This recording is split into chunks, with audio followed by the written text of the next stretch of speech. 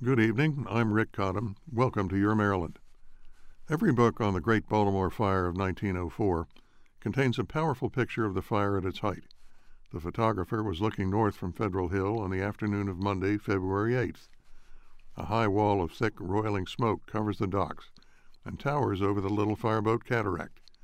Few who see the photograph realize that inside that violent inferno, 27 fire companies from Baltimore, Philadelphia, Washington, and New York were fighting desperately to stop the fire at the Jones Falls.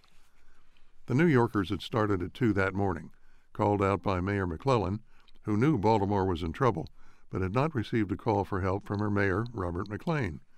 When the bell sounded, 9 engine companies and a hook and ladder company had raced to the docks, taken ferries across the Hudson, boarded trains in Jersey City, and sped south. Thinking they were going on a local call, the men hadn't even put on socks on that frigid night.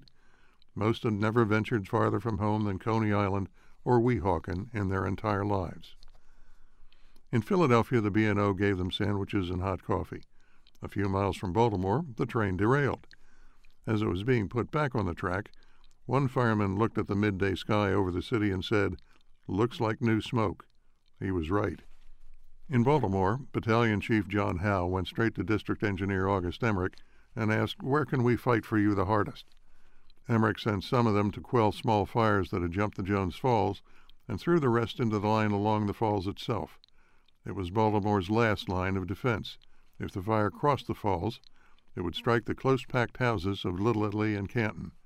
The New Yorkers hooked up their hoses and braced themselves as the fire bore down on them. Soon the flames had forced them back onto the bridges. Then the bridges themselves caught fire. The men fought one enemy in front of them and another below.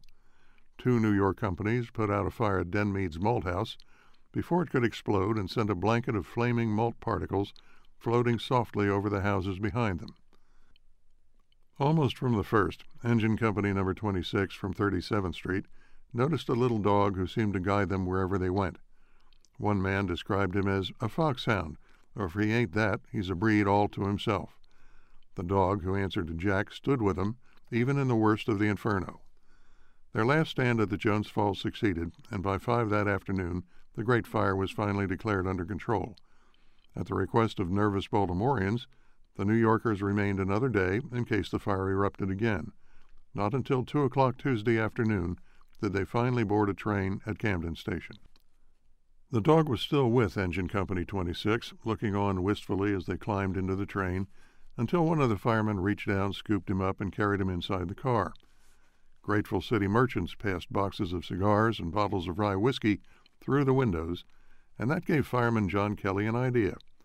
He poured a measure of whiskey over Jack's head and bellowed, "I christen thee Baltimore."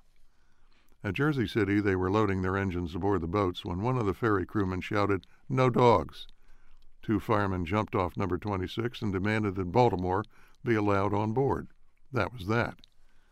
It was 1 in the morning when the ferries landed in New York, but tens of thousands of people had turned out to welcome their firemen home, for that's what people did in those days. On 37th Street, someone gave Engine 26's new mascot a brass-studded collar with a brass plate inscribed Baltimore, February 9th, 1904, a waif from the flames. Amid all the attention, the dog did seem happy enough, but he wouldn't eat. The firemen tried everything, even oysters, thinking that's the sort of thing a sea dog from Baltimore might like. Finally, a neighbor suggested dog biscuits, a treat usually reserved for the pampered pets of the rich.